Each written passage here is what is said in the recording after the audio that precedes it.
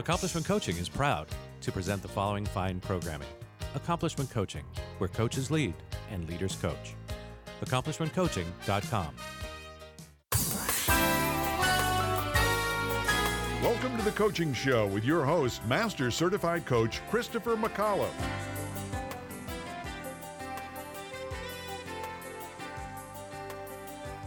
And thank you, Dick Warren. That's the voice of Dick Warren, a legend in our town and in our industry. My name is Christopher McAuliffe, Master Certified Coach, because you have to say it that way. Here, as I am every week, with Alex Terranova, Professional Certified Coach.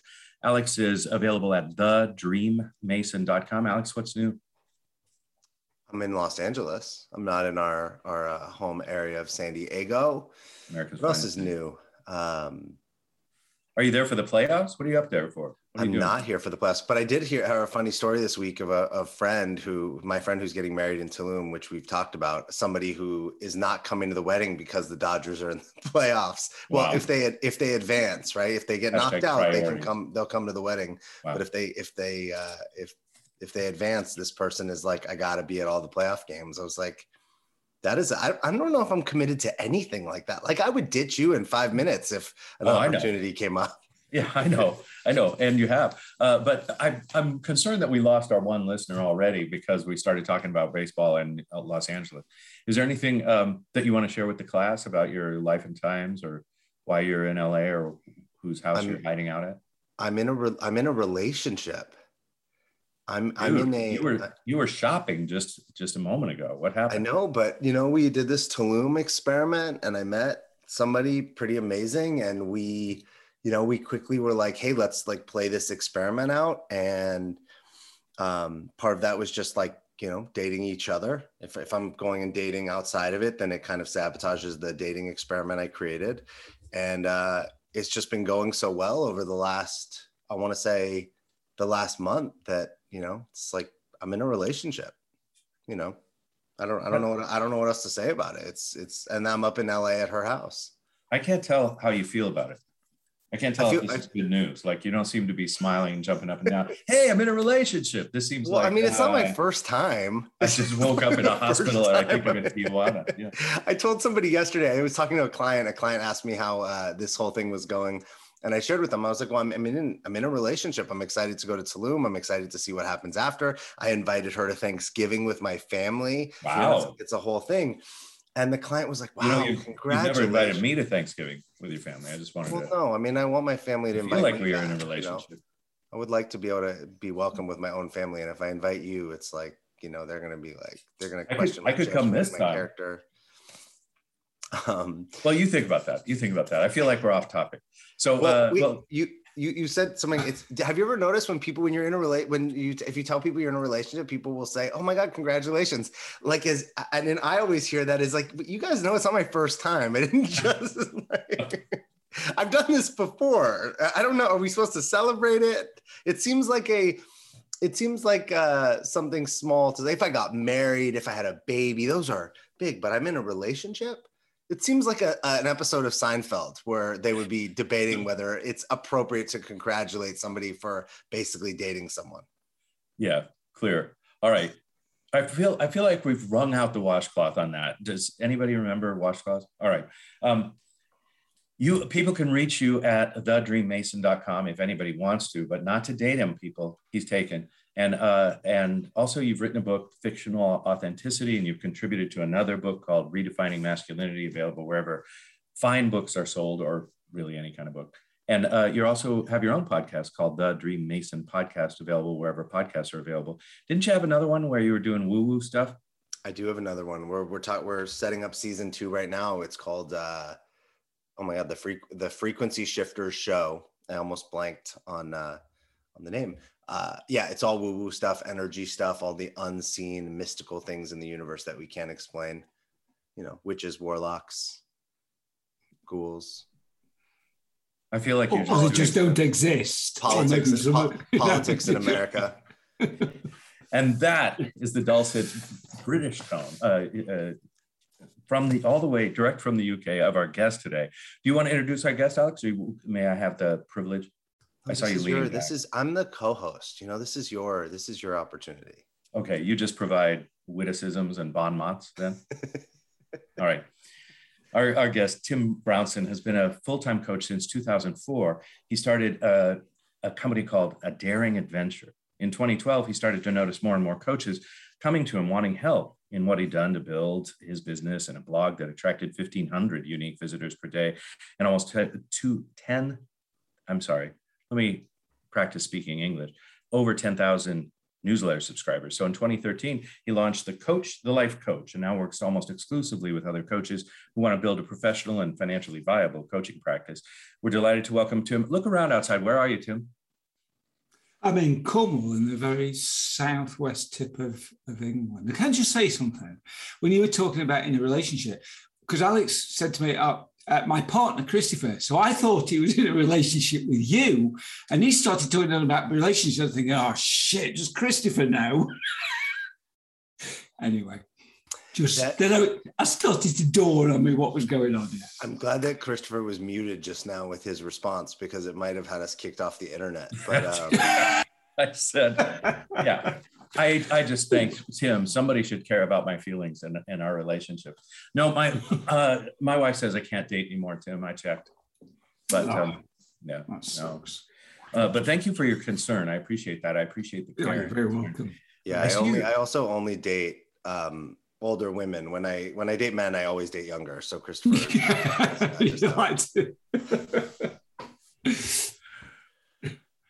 Hey, good to know. And apparently the Botox is not working. I'll just move on slowly. Tim, in all seriousness, I see a copy of your book over your right shoulder, my left, The Clarity Method. Tell us about that. Yeah, I mean, that's irony, because I'm always, as we say in England, taking the piss out of people who are being interviewed. They have their books behind them, and I actually put that behind me as a joke when I was talking to a friend of mine recently.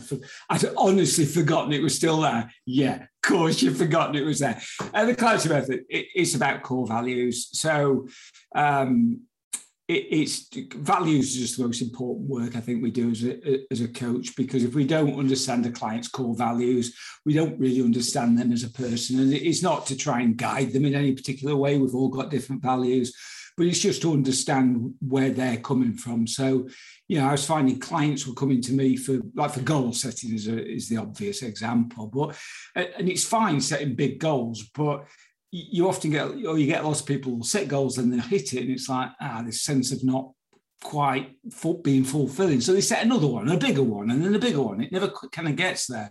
And that's because they're not in alignment with the values. That you've got to be enjoying the process, because one day there's no process left to enjoy because you're going to be dead.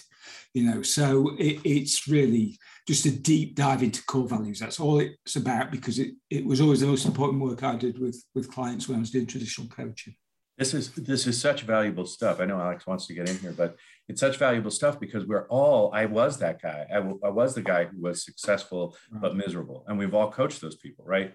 Where we've got all the trappings and a convertible and live at the beach and, a revolving door of relationships. And a revolving door. I mean, I've got a revolving door as well. Literally. So, carry on. Well, we should, since you just called me out, we're single, we live on the beach, we drive a convertible. He just put me on the spot. I think it's funny. I used to be exactly like that. And now 7 years, I think it's pretty perfect that I'm basically 7 years a coach. I feel like I'm returning to that even now as a coach.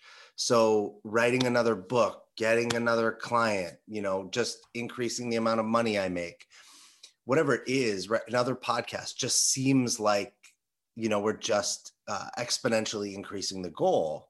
And it doesn't feel fulfilling for me personally as it used to. And so the first thing that I thought of is, if you were working with somebody, and I said to you, hey, I don't know my core values. I do know mine, but I don't know that they're impacting me in this way. But how does somebody create how do you create core values with a coach that may not know them? Well, they're already there. So yeah, it's just uncovering them. So it's just basically saying, well, what's important to you? So go on, what's important to you in your life? love, connection, relationships, family. Well, no. So what's important? I didn't ask you for multiple ones. Calm down, and we're just starting the process. I did it wrong. I'm out. You've already failed. I'd already asked you to leave just get out. Well, you take one and you drill down. Okay, the thing is, you listed. You're a coach, so you know the difference between a value and something that's intrinsic as opposed to something materialistic or extrinsic or whatever. So you did something that a client almost would never do. You actually gave me 4 values. You said love, connection. I can't remember what the other was. I wasn't really listening, but you gave me ones that are already valued. So I already kind of have a sense that they are important to you. So the process that I developed and used was trying to figure out the hierarchy of the values. So because we've all got we've all got. I don't know how many values there are or words in the English language. I've seen, Steve Pavlina listed about 400 and some of them are completely ridiculous, but I think it's probably 120 to 140. So it's then that, well, what are the ones that are completely non-negotiable? To sound corny and cliche, what are the ones you die for? What you want to say, you know what, I am not going to do that. So I worked in sales. In the last 10 years, for 20 years, the last 10 years was corporate. And integrity is super important to me, and having fun super important to me. You can't do that in sales. It's like, especially when you're selling at board level, you can't, it's basically you just make the sale at all costs. So I just felt this job sucks. And I was making good money.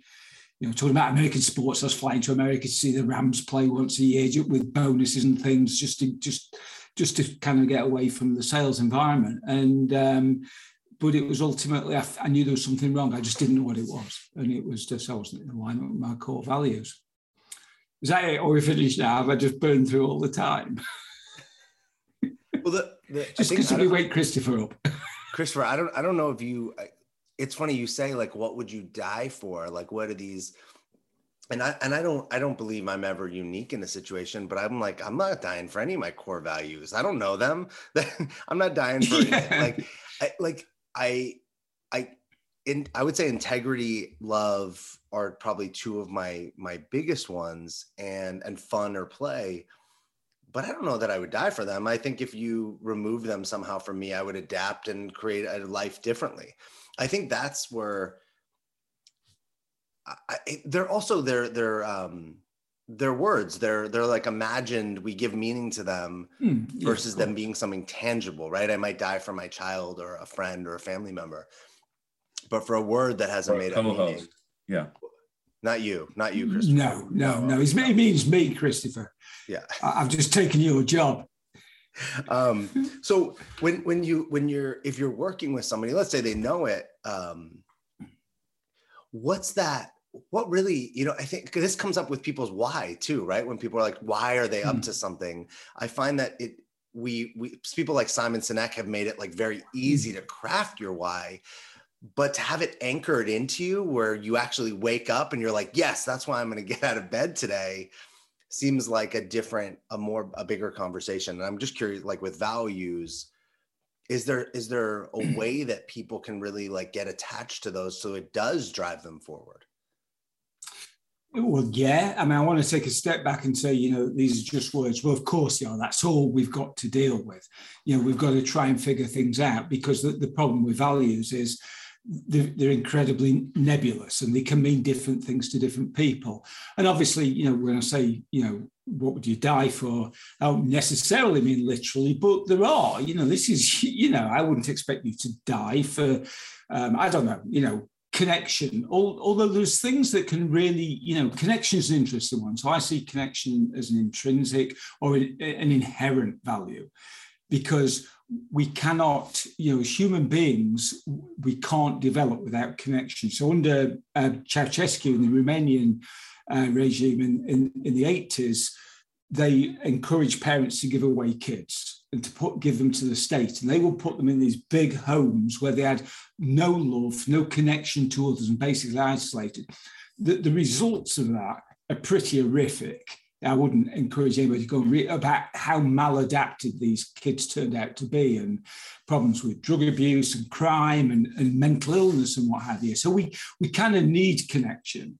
So whereas I don't think anybody should be, I'm going to die if you, do you know something, Alex? For me, humor. So I go to a lot of stand-up. I love comedy. I do not go very, very long. I like dark comedy as well. I laugh at the most ridiculous things. If you said to me, you can't ever laugh again, I would be like, I don't know if I'd kill myself. I'd be happy to kill you if to not have that taken off me, but I somebody else maybe that I didn't really know or particularly like. But, it is that fundamental to people. These are part of my identity. You can't take, I can take that. You could take my house away. But, I'm not going to die for any possession. I'd lose a leg for my Mac maybe, but, I'm not going to die for it. So I understand what you're saying, but so I think it's that thing. Well, what can you take away fairly easy, and you'll adapt as a human being? Because we underestimate our ability to adapt to situations. What are the things that you would struggle to adapt? Then I think you start getting into the realm of values and being part of your identity. Have I even come close to answering you? I can't remember what the question was, to be quite frank. Well, I feel like what you stepped in there, Tim, is nothing for you to own. It's Alex's commitment issues, obviously. Yeah. Like, he won't die for his. It's just. Yeah. I think we've talked about his commitment issues enough for today, right? Like, really, but it's a matter of being committed to your values. But I do think I want to underline and highlight and put neon lights on the notion that a lot of our clients, especially the ones that are high achievers, or have achieved something in life that we might admire or that they might be proud of, those people who are miserable are likely living out of sync with their core values. And the clarity method gives us a clear and easy, relatively, way to get to that. And so it's definitely worth having on our shelf, definitely worth putting that in our arsenal of tools. Let me ask you this, Tim. You've been working for at least 9 years and arguably 17 or 18 with coaches who are struggling. What's the number one issue? What's the number one mistake or misstep coaches are making, especially when they're starting out? Or Alex? Well, I don't really want to get into it. We haven't got long enough to get into Alex's issues. I think for most people, it's going to sound flippant, but it's actually becoming a coach in the first place. When there's what I call hobby coaches, and then there's professional coaches. And hobby coaches probably make up about 90% of the coaching market at the moment. And I'm pulling those figures out of my ass. I don't know what the percentage is. But I've met or worked with coaches that have been coaching 18 months, 2 years, never had a paying client. I have worked with coaches who put $15,000 or $20,000 into training to be a great coach and nothing into a marketing budget. And now I have to preface this. Well, I can't preface it because I'm putting it afterwards, but I have to add that it's pretty much what I did. So I walked into becoming a coach and I went into 2000, I beg your pardon, you said 2004. 2004 I was part-time, 2005 I went full-time, and then we moved to Florida in February 2006. Now, at the time, I got clients in spite of myself. It was to the best of my knowledge at that time, there was 3 coaches in Orlando. I bet it's closer to 300 now. So people were finding me because there was nobody else there. People were stumbling. I was lucky. If I'd have adapted, if I'd have started like most coaches start now, then I popping up, quote memes on Instagram or what have you, and just throwing a hideous website up. Mine was hideous to begin with. It's hideous now, actually. It's been redesigned. But you can't. You have to treat this as a business. I genuinely, honestly think there isn't a more competitive sector in any industry than there is in coaching, because people are flooding into coaching because it's like, well, my friend Susan says I'm really good at listening and telling her how to, and I told her to leave her husband because he left his socks on the floor again, the bastard. It's just like, and she said, oh, you'd make a good coach. And I'm like, yeah, because there's no bar to entry. The bar to success is incredibly high. The bar to entry, it doesn't exist. People have just stamped it into the ground because I've got a computer, I've got a cell phone, I've got my free Zoom account, and my mate Colin can knock up a website on Wix. Oh, I'm sounding bitter, aren't I now? But and basically, so more come in, and COVID's just exacerbated with that. Half the people at one point, so I've got a Facebook group, and there's close to 7,000 coaches in there, and at one point, I was getting about probably 25 plus a week, where I could see from the bios it was ex-hairdresser, former restaurant manager, previously a bartender, these people that had lost their jobs in COVID. And you can't blame them, because nobody tells them that it's this hard. It's just like, well, I was born to be a coach. Well, good luck if that's your marketing strategy. I've stopped. Somebody was expecting me to stop then, were you? It's just like, yeah, I just keep going, just let him go. Well, you hit. We talk about this a lot, Christopher. We ask people a lot, like how will they deal with, all the people flooding into the market that really have no training or no professional credentials or experience, that just say they're a coach, and some of them are very good at marketing, and some of them they don't have coaching skills or marketing skills. And usually we talk about the ones that are not trained but good at marketing. Right, that are actually able to go and craft business on Instagram or Facebook because of the way they market themselves, which is unique. And a lot of coaches that are trained, that are great coaches, don't know how to do that. Exactly. So I'd be curious to talk to those coaches, because I think those are the ones that really come here, the ones that are trained, the ones that view this as a professional industry, that view it as a profession. Those coaches that are struggling, that are finding it challenging to build their business, find their clients, where are they going wrong? I think for the most part, they're going wrong by, so this was epitomized by a conversation I had, it's a while ago now, but a coach had said in a LinkedIn group, as in somebody had asked for, advice, a new coach or whatever, and he'd come back and say, what you want to do is go and look at as many coaching websites as you can to get ideas. No, you don't. That's exactly what you don't want to do. What you don't want to do is look at what other coaches are going. Look what the going rate is. I don't even know what that means for coaching. It's like, what's the going rate for food, Alex? How much is food? It's just ridiculous. How much is it? I want to carry some goods across the country. How much will it be? It's just ridiculous. There isn't a going rate for coaching. You have to charge based on your value. So I think they're looking at what the people are doing. So it's like, apparently quotes work.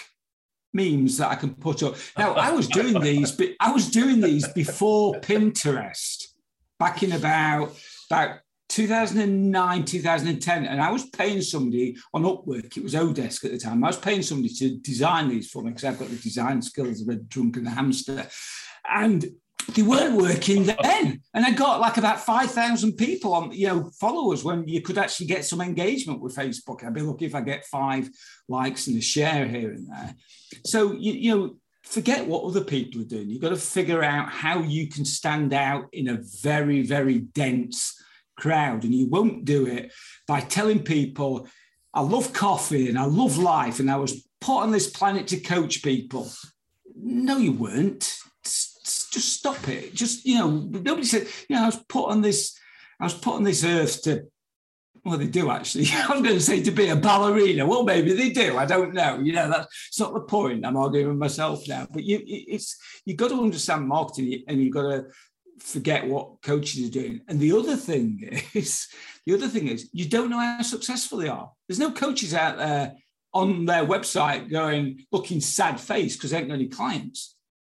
But most of them are sad-faced. Maybe that's the strategy. Maybe that would set you apart. Right, exactly. If your Instagram and your website was you with a sad face saying, "I don't have any clients. Please be a client." Yeah. Well, I've been toying, because I'm going through a whole redesign now and a branding thing, because my messaging is atrocious at the moment. There's a long story behind it when I had a partner and what have you. And I want to go. I'm point we're going with in this bit of a, I'm stealing it off the guy who did the Get Rich Slowly, but Get Clients Slowly. And it was after seeing an advert on Facebook that said $7 for 7 clients in 7 days. I'm like, what? Seriously, who believes this shit? But when people are desperate, they do. And, I literally don't see anything else in my Facebook feed other than coaches selling to other coaches. Now, that's largely because I press on the ads to have a good laugh or read what people are doing. And they're all lying well, not all, I shouldn't say that, but a lot of them, they're just bullshit in the way. I can help you get money. There's a couple of fairly big players that are running a Facebook campaign at the moment, telling people in the VSL, video sales, you don't need to run Facebook ads to be successful. And they're doing it on a Facebook ad. And one of them's fairly big in the coaches. And I'm like, what the fuck? I've just exploded. Well, let me drill down on that if you don't mind, Alex. So, Tim, you've been in the industry for, it's at least adolescence, right? And one of the things that I see a lot of ads, as you do, about how to advertise coaching, and you say that marketing is important. But my experience as a consumer recently is that digital ads are done to death. Since the pandemic, everybody has been reaching out to me, not only on the phone, but also, on the text and in the Facebook ads. I get all these targeted Facebook ads, that are hundreds of ads for the thing I just bought. So is digital advertising still viable, or are we just throwing money down the canyon, so to speak?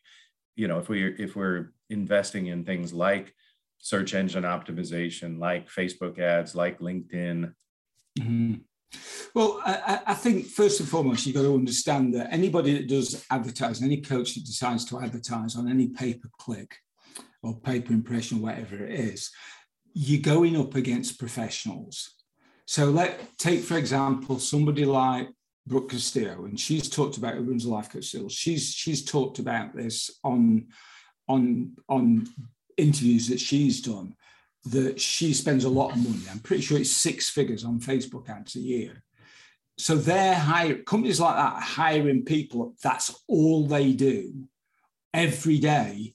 Run Facebook ads campaigns, run multiple landing pages, split text out. So a life coach goes in there and think, you know what, I'll just throw $50 at a boost in this post. Well, you can, because, Facebook only made 50 billion literally in the last quarter or what have you, but you may as well just throw it at me and I'll give you a round of applause. And that'll probably feel better than what's going to happen when you boost that, because Facebook's got you by the gonads, But I would never say beta, but I don't know enough about digital advertising to say it's dead. And I also don't believe that, because the big guys are still doing it, the big gals are still doing it, the big companies are still doing it, and they are measuring and testing everything, and they would drop it fairly quickly if it wasn't working. But I think it's like most things, it's being monopolized by the people that have already got the money. So take Clubhouse. When Clubhouse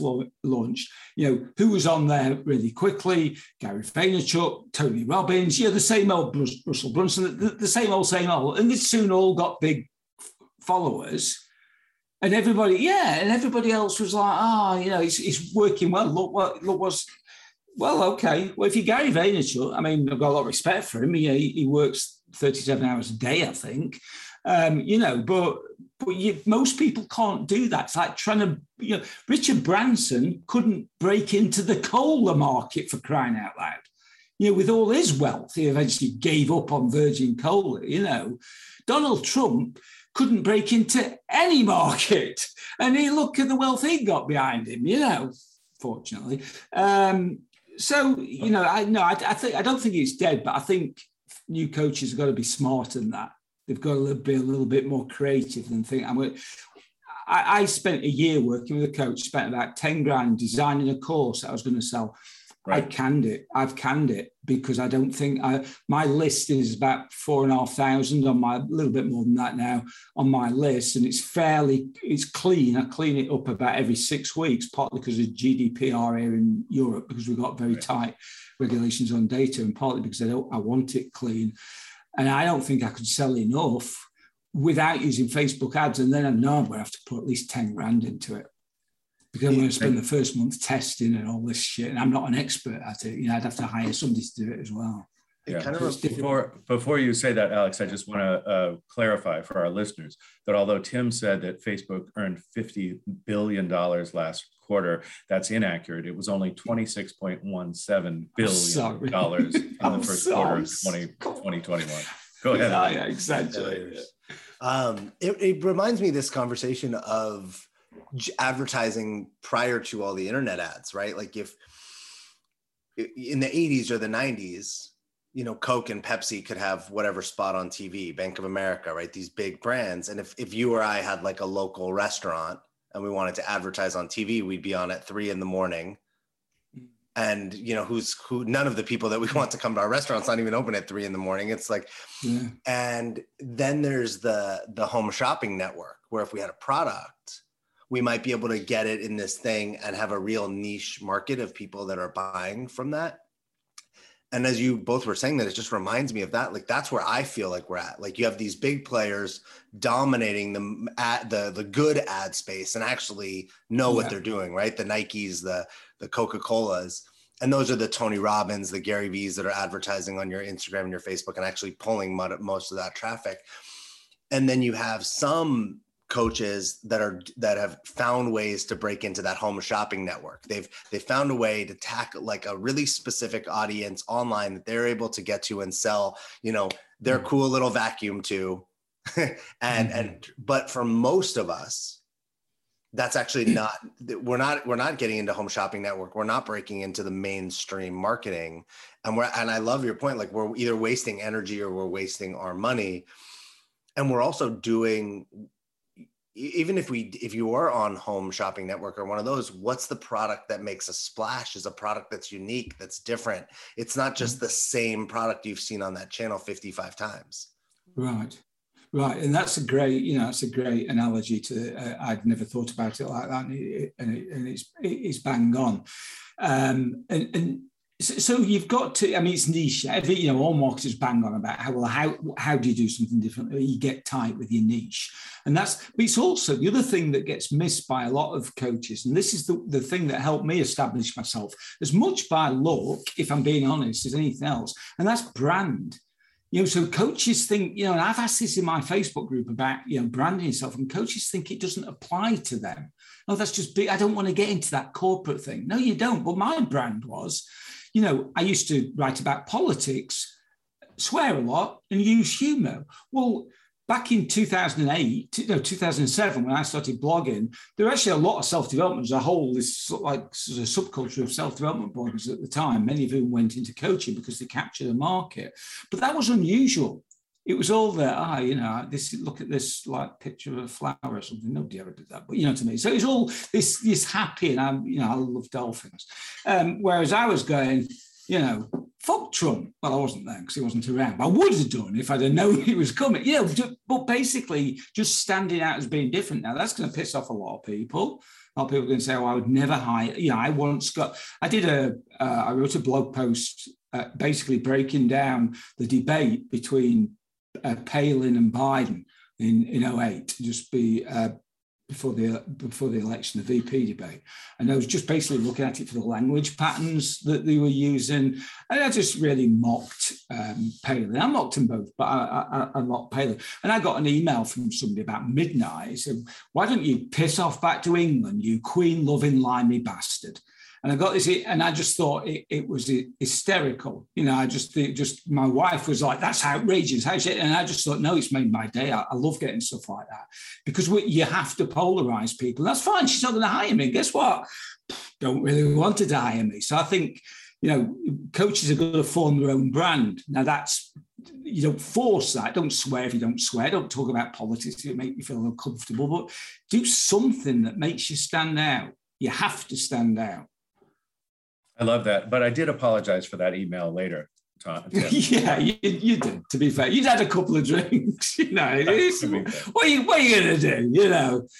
And because the thing is, I sat there and thought, I'm not even a royalist. I don't even like the Queen. Actually, she's fine. She's a nice old lady that's stolen billions of pounds over the years. She's got some good real estate. Let's talk about niche for a moment. Alex, am I stepping on you? I don't mean to. No, you're good. Go ahead. The thing that I notice about new coaches is that what they choose as a niche, right? Like, let's say, as a new coach, I choose left-handed basket weavers who love to surf, in the ocean only, right? So I go out and I market to those people, or I try and find those people, and then I try to market to those people. I think our coaches are forgetting, and this is just my view, that the niche is not a life sentence. It's a marketing choice, right? Exactly. Yeah, 100%. Do you want to say more about that? Because I feel like coaches, once they've done that, they're like, I can only talk to left-handed basket weavers, and it's not true at all. Right. Well, and you nailed it. Sorry, Alex, but you did nail it. And the problem is, so you guys are both trained in coactive, I guess, because ICF, and so was I. My initial training was coactive coaching. Well, the pushback from people is like, well, I'm not there to advise people. I'm not there. It doesn't matter that my clients haven't been through, I haven't been through what my clients are going through. Well, no, it doesn't. And you don't have to do that. As coactive coaches, we should technically be able to, coach anybody. Having a niche is just a marketing tool, as you just said. It's just getting to a group of people. You're always going to get people outside that niche. I took on a client a couple of years ago who I took him on as a client, and then I got this email from him. He said, I just wanted to tell you before we started working together. He said, just in case it came out and you might not want to work with me, but I voted for Donald Trump.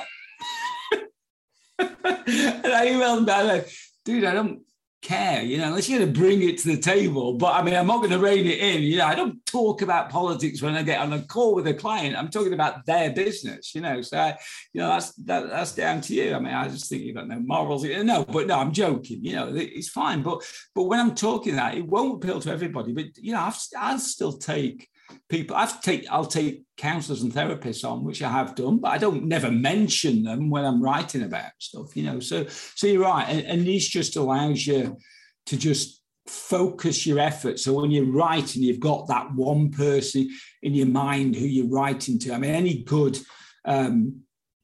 any good broadcaster will tell you that they've always got one person in the mind that you two guys won't know this, obviously, but they've always got one person in mind who they're talking to, and that they're not talking to 1 million people or 3 people. They're talking to this one person, and that's what having a niche is. It just allows you to market yourself more, and you don't feel like you're all over the place. Beautiful. And is it okay to have more than one niche? I think it is. I think the problem with having one niche, so this was a number of years ago, I worked with a lady who got a niche. I can't remember what a niche was in coaching, but she also made soap, and she wanted to do it on the same website. So probably not wise. When I started working with coaches, it was all on a daring adventure. So I did everything from the one website. Now that can be confusing. So anything you do with your marketing that potentially confuses people, don't do it. Because you haven't got a chance to sit them down and explain. I know it looks like this, but guess what? I really do this, and whatever. So yeah, it's fine to have more than one niche, but don't try and position it on one side. And if you do, it's certainly not on the same page. Don't talk about the same niche. That is really, really important. I want to emphasize and underline that one too, right? Don't be the slash, right? The coach slash chef slash entrepreneur slash, right? Oh, and I'm so excited now because I say the most dangerous word in marketing is and. What do? I'm a relationship and a mindset coach. I don't even know what mindset coach is. I work with this and that. Just forget the and, drop the and. Do you know what I was? And people think I'm being hard on new coaches. Well, first of all, anybody can go back to Wayback Machine or archive.org and look at my website from 2006. They'd be crying with laughter. It was that bad. But on my first business cards, I call myself a personal and business coach. Hey, impressed, aren't you? You want to hire me with that? If you want a personal, I don't even know what a personal coach is. You know, and I had the cards made. You know, it's just ridiculous. It talks to nobody. It's just like, you know, my wife's an oncologist. You know, I've got cancer. Should I go and see the oncologist? Or should I go and see the oncologist who's also a hairdresser? You know what? I think I'll go to the oncology specialist. Beautiful analogy. Alec? There's, you know, I don't coach a lot of coaches. It's not my favorite group of people to work with. It feels a little incestual and whatnot. But I say this because what I notice when I do coach them is that we get fixated on this conversation. Instead of going out and coaching, becoming a good coach by coaching a lot of people, they're like, I have to find the person to coach. And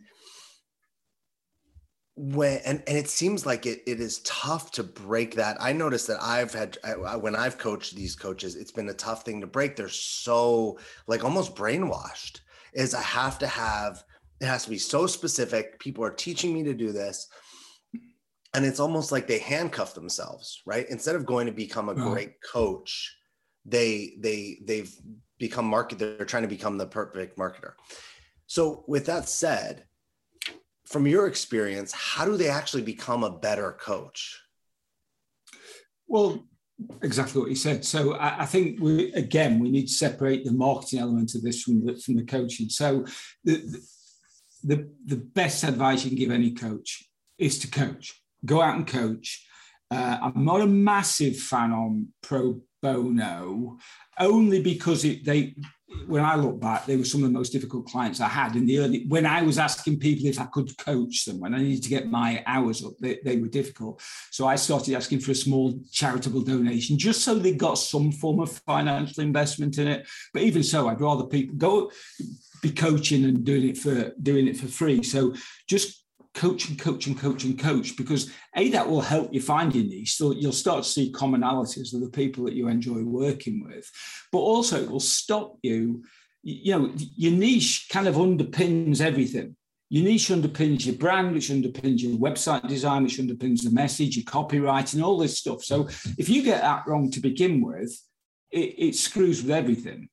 So you better staying broad and getting narrower and not committing. You know, if you're going to, work with, deciding, it seems to be a lot of coaches these days wanting to work with teenagers or kids transitioning into university or what have you. Well, the way you set up a website and the way you talk about stuff and portray yourself, that's going to be different than if you want to work with female women going through a divorce in the 50s.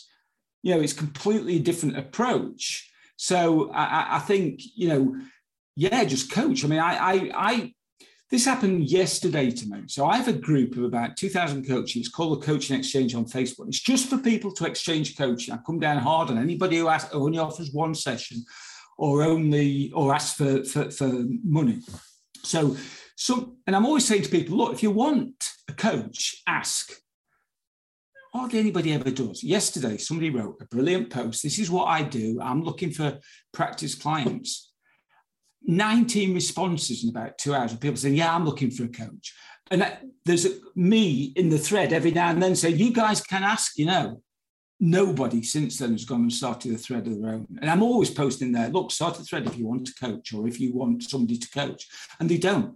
And honestly, yesterday, I was close to sending an email out with the title, what the fuck is wrong with you people? He's sat there waiting for you. And that's the other thing, people don't want to ask for help.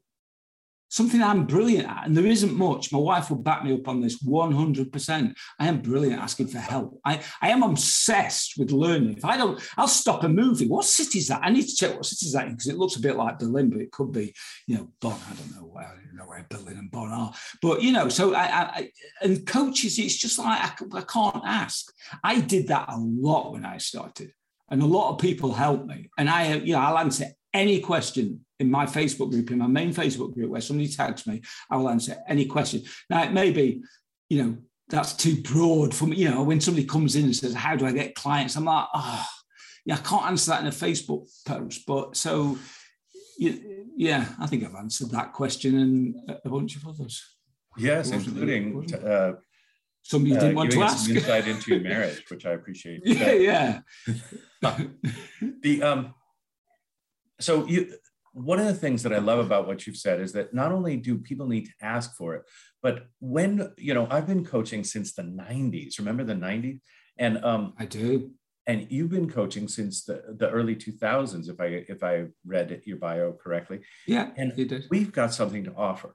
And I know that I am asked every now and again to speak or to show up someplace or to contribute to some panel.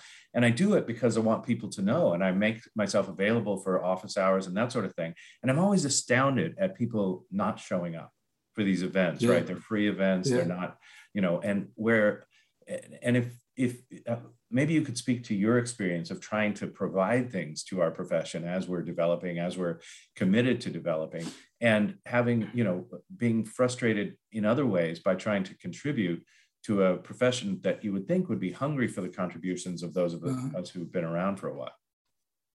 Yeah, I mean, I had a guy unsubscribed from, I always go and look at unsubscribes on my newsletter. I mean, I quite like getting unsubscribes. If you're not getting any, then you're not pushing people enough. But this guy, and I've seen this before, it's not particularly uncommon, but he actually bothered to write a reason, and they're the ones that interest me the most when somebody goes to the trouble of actually writing other and then saying what it was. He said, sends out too many emails. Well, I never send more than one a day. It was probably about 4 or 5 a week, depending. I only send stuff out when I've got something that I think is valuable to other coaches. And if I'm selling, if I'm in a launch for a product or a service, it's pretty obvious. I'll make it fairly obvious, because if you're not interested, you're not interested. I'm not interested in trying to persuade you to work with me or whatever. You've got to want to do it. So, and on the emails where where I am selling, but this headline isn't obvious, I'll still work hard to get some takeaway value in the email. If it's even saying, this is what I'm doing with this email, this is how I'm structuring it to sell this course or whatever it is. So this guy says, you get too many emails. I don't know how many newsletters I've subscribed to, but it's over 20. And a number of them email every day. Seth Godin emails every day, and I read pretty much everything of his. Certainly some content marketing emails every day, and SEO land and what have you. But the guy, there are some people that are super salesy, like the guys. I don't know if you know the guys from Agoro, the copywriters, brilliant copywriters. They're selling every email. So basically, I just read what I want, take out the bits that I think, I don't like some of their tactics. I mean, they are super, super full-on sales. I don't like that, and I won't do that, but I'll get a nugget here and there. So when people say things like that, I'm thinking, have you got clients? Because I'm trying to give you, I may even be older than you, Christopher. I'm 60 next year, and I'm giving you a shit ton of experience here for nothing. And I'm not even hard selling you. I do a monthly webinar with somebody called Liz Scully, who's a really good business strategist. And I forbid her from selling, apart from about maybe the last minute. I'm like, no, it's got to add value. Now, that is an outlier, and I'm not sure from a financial perspective that that's the right thing to do. It's just how I like to operate, is give value. So if me sending you too much free information is irritating you, I don't even know what to say. I would have killed for this. Oh, that's it. That's Siri. Siri's just spotted. Go away. So I would have killed for this information. When we started, Christopher, there was nothing, was there? Right. Yeah. You couldn't go in to join a Facebook group or get free emails giving you free information. It's just like, I have no clue what I'm meant to do now. Yeah. You would just, every once in a while, you found a stone tablet on the side of the road where somebody. Right. Exactly. Yeah. I was thinking typewriters, but and you spent all day trying to write one message, but you kept messing up, so you had to keep starting over again. And there were two spaces after a period, right? and then you have to mail it out using Federal Express. Guy on horseback has to carry your note all the way across the country to the one client that you really hope you get, and you might never hear back, but you don't know if it got lost in the mail or if it maybe never got there. We dreamed about Federal Express. Yeah, we did. Yeah, we used to dream. Yeah, exactly. Semaphore. I love it. So you just brought us to the free information. So let's talk about your 12. If people want free information from you, right? The people that want to be on your list, that want to get free information, they can get a 12-step guide to building a successful coaching practice. They can. At your website, Coach the Life Coach, which is genius, right? Like, I don't know how you thought of that. That's incredible. Thank you. Thank you very much. My mother, if she'd been still alive, would have been still dead because she's been dead years. What do people need to know about the 12-step guide to building a successful coaching practice and coachthelifecoach.com? Well, it's a guide that's in 12 steps that if they follow it, will just basically help them get to a successful coaching practice. It's not 10 steps. It wasn't ironic that you just... No, it's basically, I mean, it's things like, it starts with understanding. Well, the first chapter in it actually is understanding your cost. There's I've gone the whole hog on this. There's even some subheadings, all sorts of shit, So the first chapter is about understanding your costs. People don't think, I don't need anything. Well, you do. You're going to need an email platform. You probably, I've got loads of stuff that maybe you don't need to begin with. I've got Zoom webinar, which is expensive. Well, you don't need that. You could probably get away. I did. This is a while ago now, but I was working with somebody. I'm trying to think. Oh, no, it wasn't. It was somebody trying to sell me. Sorry, somebody trying to sell me. So I was on this Zoom call with somebody and we got close to the hour. And he said, Tim, do you mind if I reconnect with you? I'm like, no, I didn't realize he got the free version of Zoom and had to disconnect and then log back in again and do another call, But anyway, so there's understanding your costs. And also, the first or second chapter, and I can't remember, I've not read it, since I wrote it. I haven't read any. I've written 11 books and I've never read any of them. Actually, can I tell you a funny story about one of my books? How to Be Rich and Happy. We wrote it in 2010. It came out in 2011 with a guy called John Strike, still a friend. And John's had best-selling books in all over. He was at one point number 1, 2, and 4 in Germany at the same time. I don't know why he's so big in Germany. There's a chapter in it that talks about how we define success and that, anybody can get knocked back. Now, you've got to understand that I wrote this shortly after we moved to the US, and I didn't really know who the guy was, but there was a chapter in it that said, you wouldn't call Donald Trump a failure, yet he's had numerous bankruptcies. And I'd forgotten all about that. And then I got an email about a year ago and saying, I really enjoyed the book, but I was a bit disappointed in you, bigging up Donald Trump. And I'm like, I don't remember that. Like I said, I've never read the book since it came out. So I went and got a copy and I was just praying, thinking, God, I hope John wrote that bit. I hope John wrote it. And then I saw it. I actually felt sick for a point in time. So sorry. You can edit this out. I'll stop for like 2 seconds. It may be easy to edit it. Anyway, back to the it's looking at the negative, basically, the beginning. Coaches look on, this is how it's going to be, and I'm going to imagine this, I'm going to visualize this, and I've got my vision board, and it's got a big house on it, which I'll be living in a couple of years or what have you. So they do that, but they don't focus on the negative, and you really have to focus on the negative, because if you don't, guess what? It's going to hit you in the face, and you're not going to know what to do. Because you weren't, we all go into new business with this surge of enthusiasm, thinking nothing can go wrong. It's a bit like when you move house. Everybody thinks they've got everything, boxed off and they move. There's always stuff that you don't think about, isn't there? I've moved house 6 times in the last year from moving back from America, but there's always stuff. It's like, shit, I forgot the dogs, whatever it is. So you have to, as a new coach, think, okay, what's going to happen if you've got no clients in 6 months? Can you manage? Can you put food on the table? Is it going to strain your relationships with your kids or your partner or your priest? I don't know. What's going to happen if you have to go back to the corporate sector when you feel humiliated? How are you going to cope with that? All this kind of stuff. And coaches just go in. It's like, I've got me, I've got my unicorn and my rainbow, and I'm good to go. What could possibly go wrong? Yeah, a lot.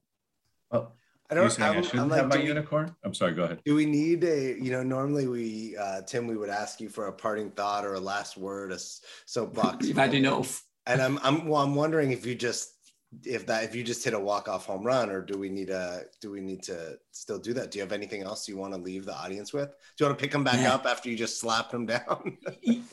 Yeah. Can I slap them down a bit further? Absolutely. Well, let me just say this before I closing thought, because I did actually give it some thought. So the problem, I've said that the life coaching industry is incredibly competitive. It's utterly saturated at the moment. Okay, but that's the bad news. The good news is it's saturated largely by incompetence, and I don't mean coaching competence. I know plenty of good coaches that fail to make a go of it. But I also, you mentioned this early on, Alex, that I know bad coaches that have done well because they understood marketing. A bad coach that understands marketing is going to kick the ass of a brilliant coach who doesn't again. So if you understand marketing, breaking into coaching, being successful is not as difficult as it looks when you just look at the numbers and how many people are doing it. So you have to kind of put all those people to one side, forget what everybody else is doing and do your own thing and get really good at it. So I do think there's hope for new coaches. There's always room at the top. I just refuse not to believe that. It's difficult, but there's always room. But the closing thought is or the thing that just bugs me is people have got to stop being offended by everything. It's just like that to me is the root of human misery is this always being offended about something. That's not how it should be. It's like nothing you guys could have done today would offend me. Literally nothing. I'm offended by corporate greed and poverty and starvation and things like that. But just somebody calling me a queen-loving, limey bastard, that's just going to make my day. I'm going to thank you very much. Somebody calling me out on my blog or telling me I quite often will get people to tell me, you need to stop swearing. Do I? Well, we can imagine I'm not going to be so cliched and say, go fuck yourself. I wouldn't do that. But, it's just like focus on your own life and stop being offended by words that people throw at you. I think I might have to take my blood pressure meds now. That is Tim Brownson. And you can find him at coachthelifecoach.com, coachthelifecoach.com. We'll put up a link also so you can get that his ebook that's now on Amazon called The 12-Step Guide to Building Successful Coaching Practice. You can also get the book right behind him, The Clarity Method. And did you say 10 other books that you've written? Yeah, I think it's 12 in total. I'm not sure. None of them are on Amazon. Well, Hatchfish and Happy is actually. The others I've just trashed them because they're crap. It's just extraordinary. And I thank you so much for being with us today. CoachTheLifeCoach.com or get the link and get the 12-step guide to building successful coaching practice. Thank you so much for joining us from your beautiful, I'm sure, palatial mansion in Britain, in the United Kingdom. And thanks for all of your work for all of these decades in coaching. Thank you. I've had fun, guys. Thanks a lot. Thank you. And of course, thank you, Alex Terranova. You can find Alex at thedreammason.com. And when I guess you're going to be gone for a couple of weeks, and we'll talk to you when you get back from Tulum, right? You're going to be here next week. I'll be here next week. You're not going to be here next week, right? No, I'm going to take a well-deserved vacation. And I'm not telling you where, lest you show up there. But thedreammason.com. Of course, you can find me at accomplishmentcoaching.com or christophermcauliffe.com. But most importantly, we will be back with you next week and every week with somebody out on the cutting edge of coaching, some pioneers in coaching, or people you just need to know about right here on the Coaching Show in its now 19th year, closing in on 20, Alex Terranova. So when you were a mere older than me, someone's eye. That's right. Yeah, it's older than me. It's incredible. We'll bring you somebody each and every week. So I guess that's it. And we'll talk to you next week. Thanks for being here. That's it for today's episode. Thanks for listening to The Coaching Show. We will talk to you next week.